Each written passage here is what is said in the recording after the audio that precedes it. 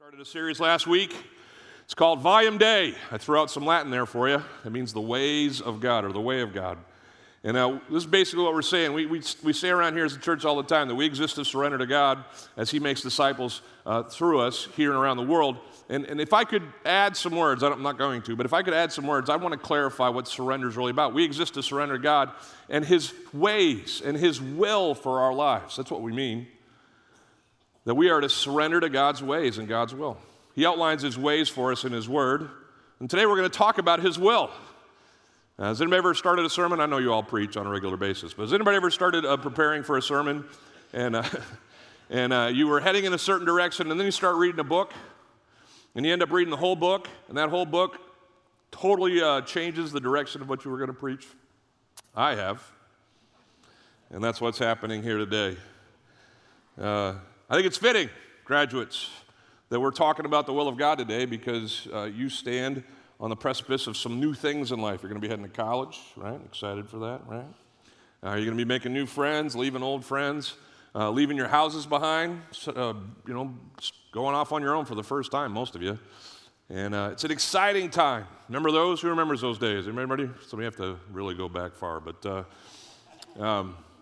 it's exciting when life brings opportunities.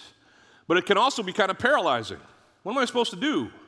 Who am I supposed to hang out with? What are the next things for me? And we can wonder about the will of God for our lives. Well, that's why we want to talk about it today. We understand that when we make decisions, our decisions make us. We make our decisions, and our decisions make us. All of us are the product, in part or mostly, from the decisions that we made. We've kind of chosen, and here we are. You're sitting next to Him because He chose you and you chose Him.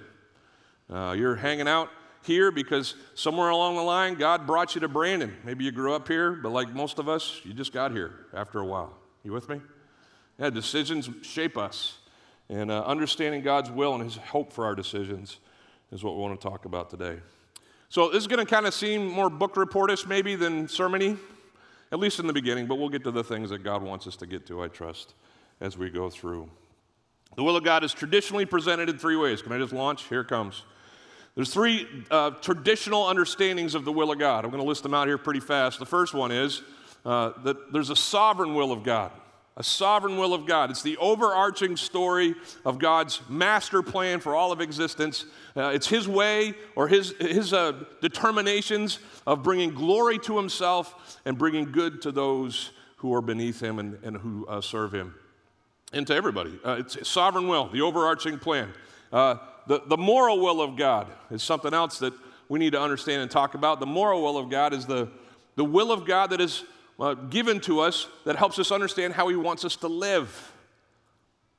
It's all the statutes and commandments and principles that we glean from Scripture. This is how God wants things to go. It's how He's designed things so that our lives can flourish. The last part of the will of God that is traditionally talked about is the individual will of God. And that's that perfect plan for your life. I got a graduation announcement from one of our seniors this past week, and on it they had chosen, which I esteem, and I'm glad that they did, they chose to put a verse on their graduation announcement that they sent to all their family and friends. It's in Jeremiah. It says, anybody know this one? I know the plans I have for you, right? The plans, that are for your good, for your prosperity, the ways that God is going to lead you into all these things. What they're referring to, and what people have traditionally understood that verse to mean, is that God has this specific tightrope kind of plan for our lives, that we're supposed to kind of walk this, specific plan out, and it's your plan or my plan. It's individual. The moral will is more general in nature, and the individual will is your specific blueprint for life. Well, I read this book, like I told you. It's called Decision Making and the Will of God, if you want to pick it up and read it. It's by a guy named Gary Friesen. It's on Amazon, like everything else in the world. And I'm going to kind of share with you some of the things that I learned from that and from my time in Scripture this week as we move forward. So let's talk about those three areas of the will of God. First of all, the sovereign will of God. When you think of the sovereign will of God, think these things. The sovereign will of God is detailed. It's a hidden plan, though, for all of the universe that God has put in place to glorify Himself. It's ultimately what happens in life. If you want to know the sovereign will of God, read the history books. Because those are the things that God ordained or allowed or purposed in his sovereign will to shape the narrative of our existence. It cannot be missed. It includes both good and evil. Good, you stayed. Okay, and then, and it can't be seen before it happens. We can only reflect on the sovereign will of God once it's passed. So let me just expand on that. The first thing about the God's sovereign will is that God's sovereign will is certain.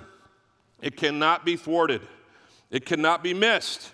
God never has that day where he feels out of control. God never has those moments where he's like, oh, I don't know what to do next. God never has any instances in his life where he's surprised because he is sovereign. Last week we talked about this from the book of Psalms 139. We said that the Lord is omniscient. He knows all things, right? He's omnipresent. He's every place. That's why he knows all things. He's everywhere at once. And he's omnipotent. He can do all things. And because he's God, there's just nothing that escapes him. In fact, everything that happens is according to his will. We might think that we have freedoms, and this is one of the mysteries that we have in our relationship with God, is that we seemingly have freedoms. You and I have the freedom to sin. Has anybody here sinned lately? Okay, that was a lie because you didn't put your hand up. So there's your sin if you haven't thought that you've sinned lately. Yeah, everybody sins. And while we believe that God is allowing us to sin, he's over those sins. His sovereign will includes our mistakes and our mishaps and our missteps away from him. We try to put together his sovereignty with our choice, and it's one of the mysteries. I still don't get it. If you ever figure it out, email me. I would love to have that down. But ultimately, just because we sin and just because we fail, it doesn't make it any less the fact that God his will is sovereign and his will is certain. I kind of liken it to the hamster balls. Anybody ever had a hamster? Anybody? They're wretched animals. Anyway, my little girl, when we first moved here, way back in the middle 2000s, she wanted a hamster. So we bought her a hamster. It was kind of our, hey, we moved you from all your friends to a place called Florida.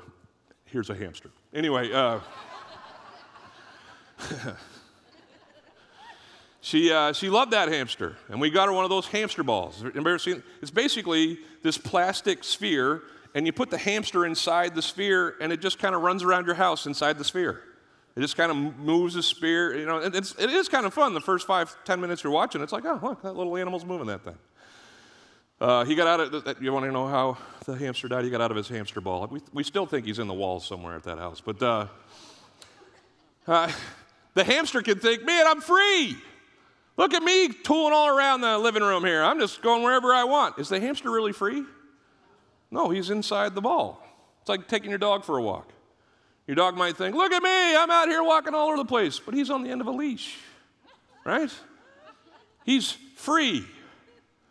And in the same sense, because of the sovereign will of God, we are free. I don't fully understand it, but that's as far as I can get. God's sovereign will is not just certain, it's detailed. It's detailed. I'm a whatever guy. Is anybody here a whatever guy? What do you want to do? Whatever. What do you want on your pizza? Whatever. Well, wait, no vegetables. But after that, whatever, right? Most of us are kind of whatever. But some of us, I won't point fingers, are more detailed in nature. You got to have things just so. And you know what's coming up, and you remember dates, and you have that special ability. In that way, you are more akin to the nature and characteristics of our God than maybe some of the rest of us, because God's in the details. God's numbered the hairs on your head, or if they're gone, he knows other things about you. But he's in the details. He understands on levels that we don't. And because he's in the details, here's some of the words that Christians don't have in their vocabulary. That was lucky. There's no such thing as luck. It just isn't a thing. There's God's sovereign will, and you are subject to it. There's no such thing as coincidence. Well, that was a coinky-dink, right? It may be a coincidence for you. You may not have seen it coming. But there's no such thing as coincidence. with a sovereign God. His sovereign will is certain, his sovereign will is detailed, and his sovereign will is hidden. Here's why. You and I have past and present. That's what we've got. We can reflect on our past, we can live in our present, but guess what? I don't know how this sermon's going to end yet. I mean, I got notes, but between now and, 10:15 when we get out of here, just kidding, we'll get out of the but between now and when we're done, I don't even know what's going to tumble out of my mouth later. Last week I said, anyway, that was only this service, by the way. Anyway, but that's us. We got past, we got present. But guess what? God's got all of it. He's got past, present, and future. And he chooses, for the most part, to keep the future hidden from us. And the only cases that I know from Scripture that he doesn't keep the future hidden from us, they're called prophecies, right? So in the Old Testament, when the Old Testament prophets were speaking of Jesus, or it's Isaiah 53 or a myriad of other places, these prophets were foretelling of the coming of God's Son so that we could be redeemed through his sacrifice. And anybody grateful for that? I'm grateful for that. And so those prophecies are kind of little peeks around the corner for us, like Revelation. And we're not going to go into all that. I preached a series on that. Still can't believe I did. But Revelation is the end of your Bibles, and it basically points to how things are going to end in the end. We don't have a complete, accurate picture. There's lots of debate. But at least it kind of says, hey, here in general, the ways things are going to come. It's prophecy, and it's just these very few instances where we get this picture of what's going to happen. But for the most part, God's sovereign will is a mystery. Isaiah wrote this in chapter 55, verse 8 of his book. He says, this is God speaking, "For my thoughts are not your thoughts, and neither are your ways my ways, declare the Lord." You're just not going to understand everything about me. If we understood everything about God, does he cease to be God? Just so you know, yeah, he becomes finite rather than infinite. If you can know everything about something, it's not deity. But we don't know everything about God. There's mystery there. Our future is what he holds. In fact, Paul kind of, admits to this as he's writing to his friends in Corinth. He usually ends his letters, if you ever notice this about Paul in the New Testament, he basically talks about some doctrine, some things that needs to change. And then in the end, he just kind of says, hey, and say hi to Tim, and all these different things. Well, he's talking to the Corinthians, and he's telling them of his plans. He says, I will visit you. That's pretty emphatic. After passing through Macedonia, these are his plans. But then he gets kind of vague. For I intend, not sure it's going to happen, but I intend to pass through Macedonia. Anybody got plans to travel somewhere this summer? You know what your plans are? Intentions. Anybody ever had some intentions or some plans that didn't quite work out like you thought? Well, it's because you're not sovereign, and you are subject to the sovereign will of God. He even uses these kind of vaguer words. I perhaps will stay with you or even spend the winter. I don't know. Maybe I'll even get to spend the winter, but I don't know. So that you may help me on my journey. And then he doesn't even know where he's going. Wherever that is.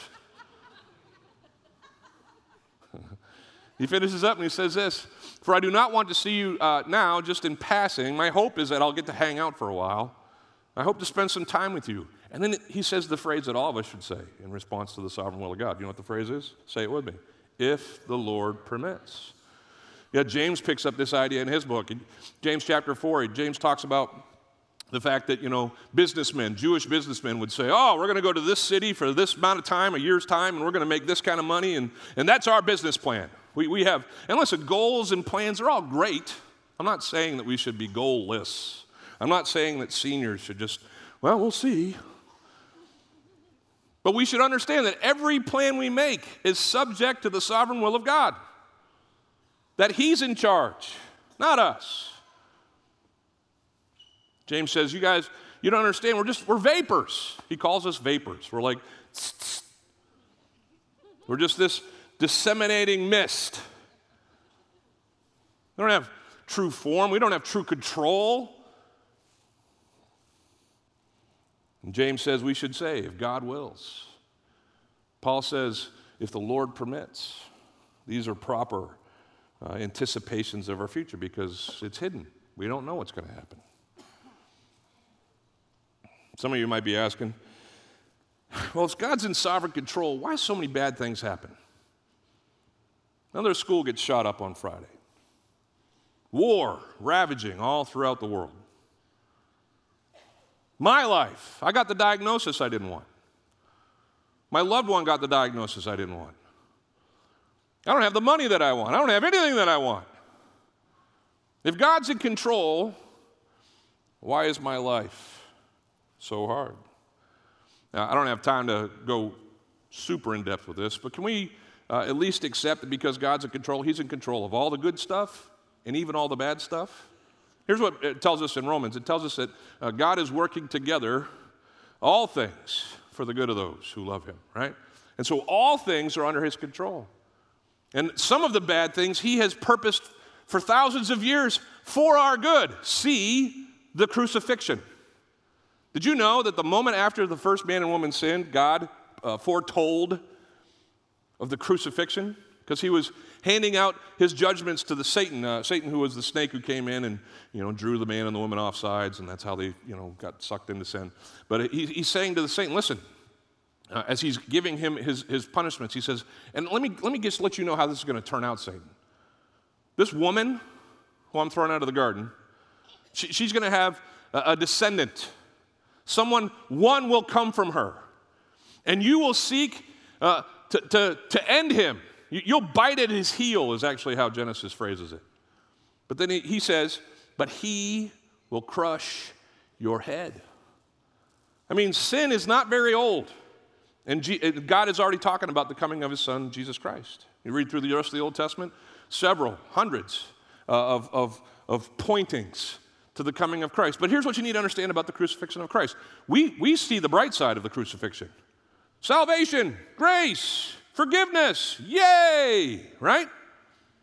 But do you understand that the crucifixion was the most evil moment in all of human history? Because a holy God, God the Son, was unjustly convicted of sins He never committed.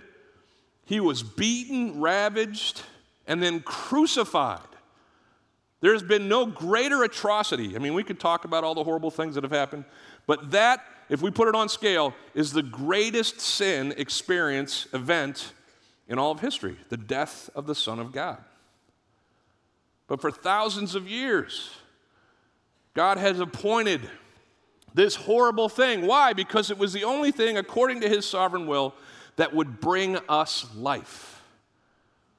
And so He allows hard things. He appoints hard things for the sake of the good that can come from them. If I had to kind of give you a picture of the sovereign will of God, it's this one. And some of you are like, oh no, it's inside. You got an umbrella open. See my point just previous. There's no such thing as luck. Is everybody with me on this? Send me the black cats. Let's do it, There's no such thing as luck. I'd walk under a ladder right now if I could. But this is the sovereign will of God. It's the overarching, mostly unseen story of how God is planning things to work out. All of us are under the umbrella of the sovereign will of God. Let's talk about the moral will of God. The moral will of God is the general revealed plan that God has given to all humanity to glorify Himself through the obedience of humanity to His commands and His statutes. It can be known.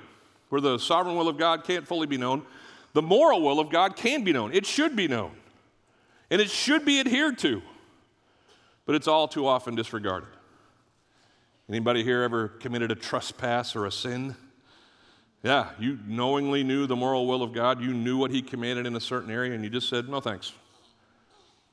That's not how God intends for His moral will to be lived out in life, but it's often how it occurs. The moral will of God is revealed to us by the inspiration of the Holy Spirit in the pages of our scriptures. And He speaks to the general ways that people should go. This is what Paul was writing to the Colossians in chapter 1 of that book. He says, and so from the day that we heard, we have not ceased to pray for you. Paul often talks about how much he's praying for his churches when he writes to them. We will not cease praying for you. Here's what we pray. We've been asking that you may be filled with the knowledge of His will in all spiritual wisdom and understanding. See what he said there? He talked about the moral will of God. We've prayed that you'll understand God's will for your life, not the specific tightrope individual will for your life, but that you would understand with all spiritual wisdom and understanding the things that God would have for you. Graduates, that's my hope for you, is that you'll understand everything that God has for you in life and that you'll stick with it. That's my prayer for you as well. It's kind of this picture of a hula hoop. This is how it's been explained to me a lot of times. The moral will of God is kind of like the out-of-bounds lines on a soccer field or a football field or a basketball court. This is where you're supposed to stay. These are the things that God has given us so that we would flourish in life and have the very best life in existence with Him. It's when we trespass and cross the line and get outside of God's moral will that things, well, kind of go skawonk.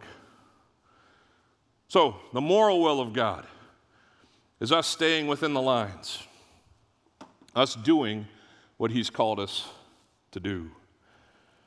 So things like this. I don't specifically know if you're going to get married out there if you're single. I don't know who you're going to marry, but here's the moral will of God. If you're a Christian, it is God's will for you to marry another Christian. It is God's will for you not to be unequally yoked. And so I don't have to meet your fiance or whoever you're dating, but I can ask you one question. I can tell you if it's supposed to go anywhere. Does that person believe in Jesus Christ like you do? If they don't, sorry. He may feel like the one, but he's not the one, because the moral will of God would dictate that you go in this direction. Listen, I don't know who you give to or who you give your time to, who you serve, where you serve. If you serve here in our church, thank you so much for doing that. I trust you're serving in a place where God is fulfilling you and He's using your gifts and stuff like that. But whether you give in this place or that place, whether you serve in this place or that place, I know that everybody's supposed to give and serve. The Scripture speaks to that all over the place. It's in the one another's. We're supposed to make a difference in each other's lives. And so wherever it is, so be it. But it should be happening.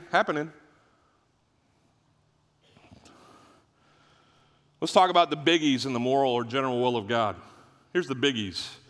What are the biggies in the moral will of God? The first one is it's God's will that everybody should be saved. He wants people to find and follow Jesus Christ. If you're sitting here this morning, you're kind of, first day, you came because your cousin's graduating or something like that.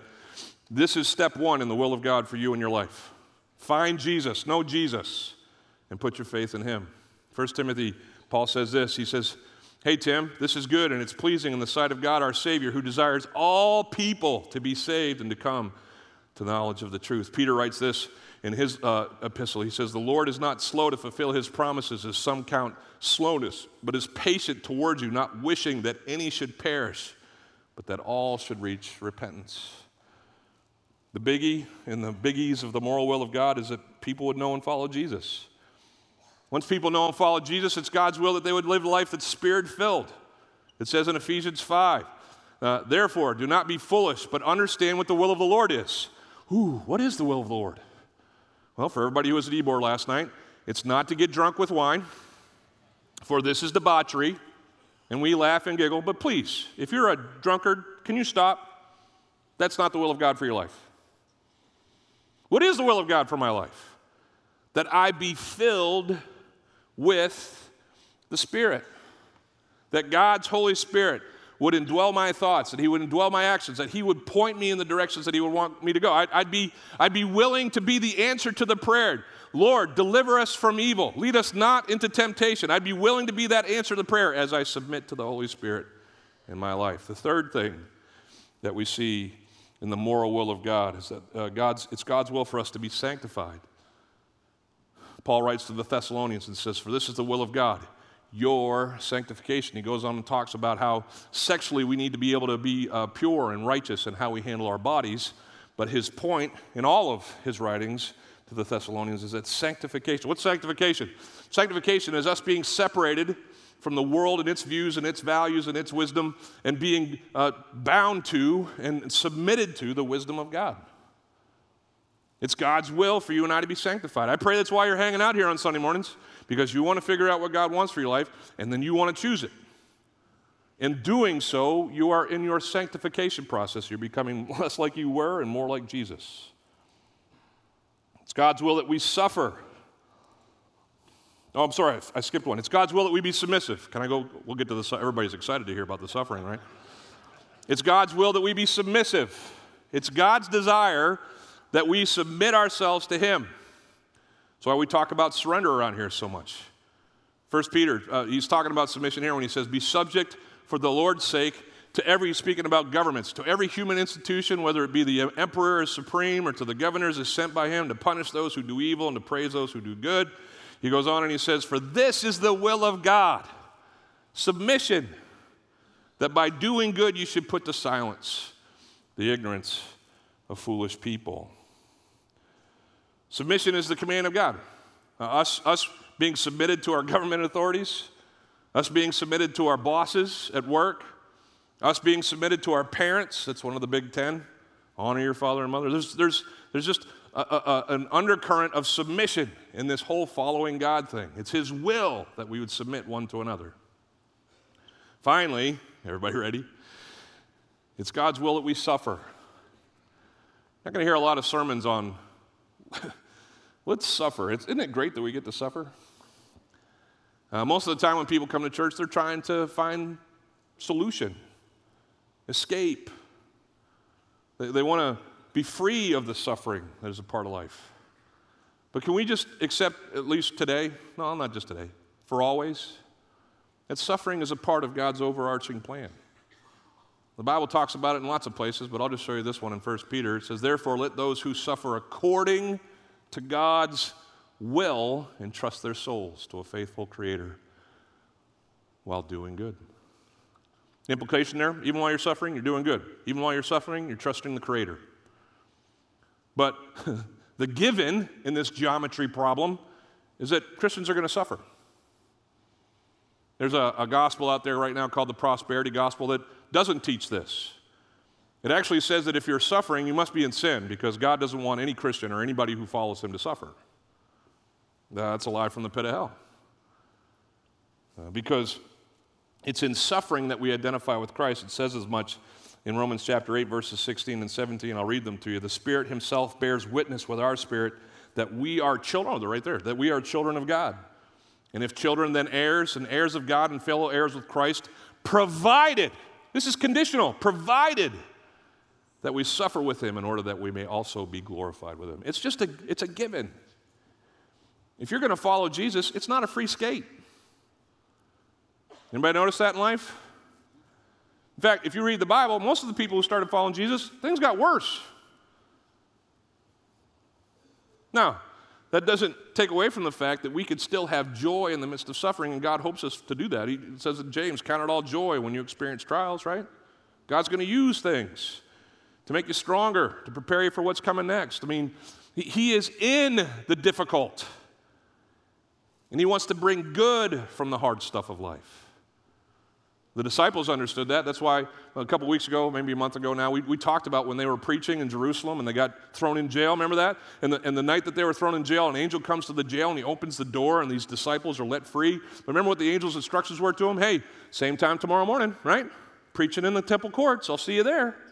And these disciples who had just been imprisoned for talking about Jesus said, "We're on it." And the next morning, don't miss this, their trial is about to begin. They aren't in their jail cell. They're back in the temple courts preaching the gospel that got them in the jail cell. And that's where the bailiff found them. "Hey guys, your court sessions, just put a cork in the whole sharing Jesus thing. Come on." And they go in, and they basically have this confrontation with the ruling party of the muckety-mucks of the Jewish culture in Jerusalem. And they say, "Listen, we're not responsible to follow you. We're responsible to follow God. We're going to disobey you, and we're going to honor God. We're not going to stop talking about Jesus." And the council wanted to kill him. And this one wise guy named Gamaliel says, "Hey, no, don't kill these guys. There will be riots in the streets. You'll be next. No, just whip them." And it's just this one little sentence in the story. Just whip them. But we don't understand that if a whipping was given down as a sentence or as a punishment, it meant that people weren't just getting a couple, tap-taps. It was 39 lashes, just like Jesus had. 40 would kill you, and so the Romans stopped at 39. And every one of those disciples who was in the jail cell took the 39. You know what it says in Acts chapter 5, verse 41? "They all rejoiced to be counted worthy to suffer for the cause of Jesus Christ." Now listen, I'm not saying that your suffering isn't hard. I'm not saying that there's not going to be dark days. I'm not saying you got to wear a smile through the whole thing. But I am saying we should get over the fact that, God has abandoned me or God's not in this.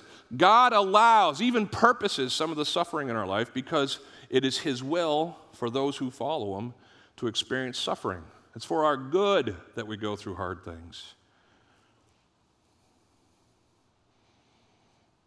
Suffering is a part of his moral will. Now, with the time I have left, which isn't much, let me talk about this individual will of God. Those first two, the sovereign will of God, the moral will of God, the umbrella and the hula hoop, pretty sure of those. Those are evidenced in Scripture. It's very clear. You know what's not so clear in Scripture? Is this tightrope, this specific will, this individual will that God has for us. Now, that's where this book kind of messed me up. So I'm still in the middle of this. I haven't swung all the way over to thinking that there's not a specific or individual will for us, but I am kind of more open to the idea that maybe there's certain things in life that God just says, you know what, in wisdom, choose. And don't worry so much about the things that you're worried about in finding my specific will. God's individual will is the detailed, and traditionally speaking, is the detailed, revealed plan for an individual to glorify God in every decision of their life. According to the traditional view, it can and should be known and adhered to, but oftentimes it isn't. We call that sin. It's the best path of one's life, and it must be discerned before decisions are made. I've got to know that this is, there's 3 doors, and God, you got to choose one for me before I go through. It points to the specific ways that we should go. If the moral will of God says, make sure you don't marry someone who isn't a Christian, the specific will of God says, marry Jenny. She's going to be in your 3rd period chemistry class when you get to college. If the moral will of God is the hula hoop, the specific will of God is this quarter. It's the bullseye. You got to hit the dot. You got to make sure you're in step with God's specific will for your life. I believe that. I believe that there is a plan. I don't believe that God's just kind of thrown us into the cosmos and said, good luck. He doesn't believe in luck. But I think sometimes we allow this specific will of God to paralyze us in moving forward. Let me tell you why. First of all, a couple problems with the individual will of God. We reserve it for the biggies, but we don't use it in the little stuff. Like, how many of you prayed before you sat down this morning? Lord, lead me to the seat that you would have me sit in today. No, most of you went to your seat. You're there again. Look at you. That's where you always sit, right? Oh, yeah, you sit right there. Fred and Eileen, it's good to see you again. That's your chairs, right? Just what we do.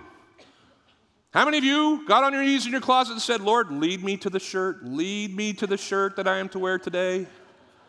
Father, please. And now listen, I'm not trying to be disrespectful, but here, I'm just trying to prove a point. In most of the decisions, and we make thousands of them every day, in most of the decisions that you and I make, we fall back on wisdom. You're driving your car. Wisdom would say, yeah, I know, the light's turning yellow, and the other car's coming at 70 miles an hour. Maybe now's not the right time to turn. And prayerfully, you don't turn. But you didn't in that moment say, Lord, the car's coming, it's yellow, what do you think? You just functioned, you operated. That's one of the problems with specific will. We're choosy about where we want to apply it. Another problem is that the specific will of God can kind of be an inhibitor into us just moving freely in life. Like sometimes, listen, and let me just kind of narrow it down to these cases. When it's obviously that something is outside the will of God, it's not God's choice for you. If it's sin, don't do it. And don't talk yourself into doing it because, well, maybe God's going to use this sin in my life to bring about a greater good. Stop that. If it's sin, don't do it. It's easy. That's the easy part of the will of God. If it's outside of his will, moral will, you just don't do it. It's off the list of options. But then sometimes you come into life, like graduates sometimes. They get accepted to several different schools, or they have several different options of what they could do in this next phase of their life. And they sit there and they pray correctly. They pray, God, lead me to the best one. But guess what? There might be 2 or 3 best or good options. And people just like, paralysis by analysis. Which one is it, Lord? And you know what God's probably doing? He's like, hey, pick one, buddy. It's the same thing that he did. If I could throw this up there because I'm running out of time. It's the same thing he did in the garden. Remember, one of the first commands that God said to Adam and Eve, he says, okay, tend my garden, keep my garden. And then he says, in the very next verses, the Lord came and he commanded the man and he said, listen, you may surely eat of how many trees? All of them. You like mangoes? Eat mangoes. How many of you prayed before, not before your dinner because you wanted to thank God for it, but how many of you prayed before you started preparing your dinner last night? Lord, pork chops or chicken? Most of us didn't do that. And it's because God trusts us in our wisdom and our understanding of Him to make good choices in life, and He gives us options. He comes to Adam and Eve, He says, hey, pick from any of the trees, but here's my moral will. The tree of the knowledge of good and evil you shall not eat of, for in the day that you do that, you shall surely die. Hula hoop around that tree. Don't touch that one. But guess what? In all of the other things that are not outside of the moral will of God, you have a choice. So let me just make some quick points because this is a long book. If I can just skip down to the points of God grants us freedom with responsibility. This is kind of where I'm heading. I think it's how we all function in most of our lives. But listen, God wants us to know Him intimately. He wants us to have His wisdom. He wants us to live by His wisdom.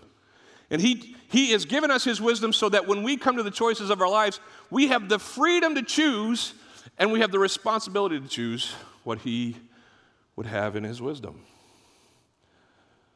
It says in Galatians chapter 5, verse 1, for freedom Christ set us free. Stand firm there. Don't be yoked again to a yoke of slavery.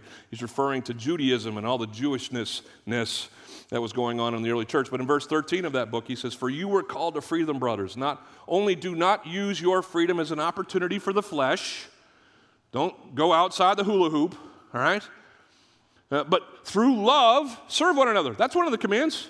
Love the Lord your God with all your heart, soul, mind, and strength. Love others as you love yourself. That's in the list, right? Serve one another. That's in the list. Use your freedom to stay within the hula hoop. For the whole law is fulfilled in this one word, you shall love your neighbor as yourself. St. Augustine put it this way, and I'll let you go. St. Augustine said, love God and do whatever you please. Everybody hear that?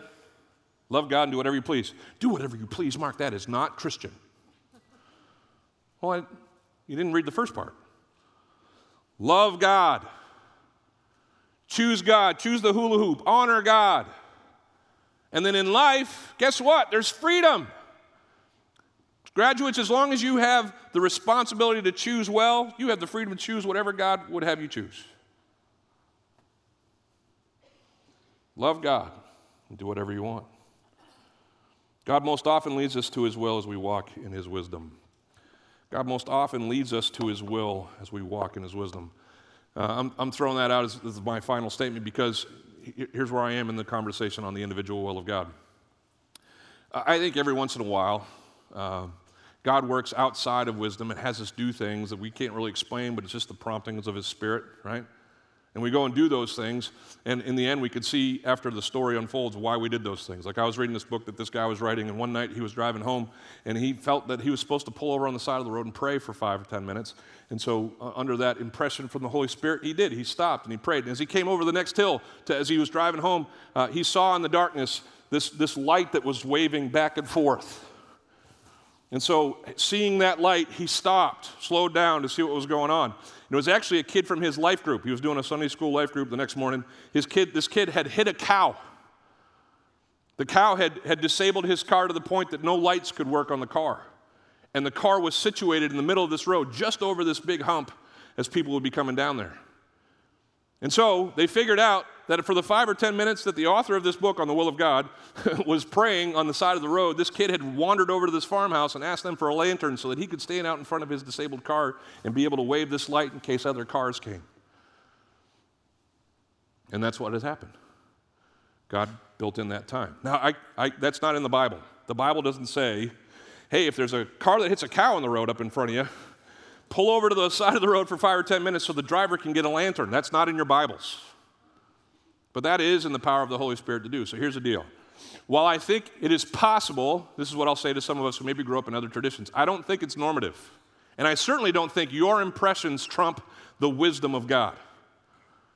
Your spiritual impressions should always be in line with the moral wisdom of God, the moral will of God. And so if someone comes to you and says, you know what, the Lord told me I've got to start robbing 7-Elevens because of the building fund, right? Well, no, you get to say no, brother. Like the first year I was here, a guy came up to me and he said, when we had our first building fund, I felt like God told me to charge $20,000 to my credit card and give it to the building fund. And who hears that and says, what? Because, listen, I'm not, whatever. I think wisdom should always govern choices. Even if they seem like they're righteous and right and will honor God, we need to allow wisdom to be the filter. So I won't say that every choice is free game.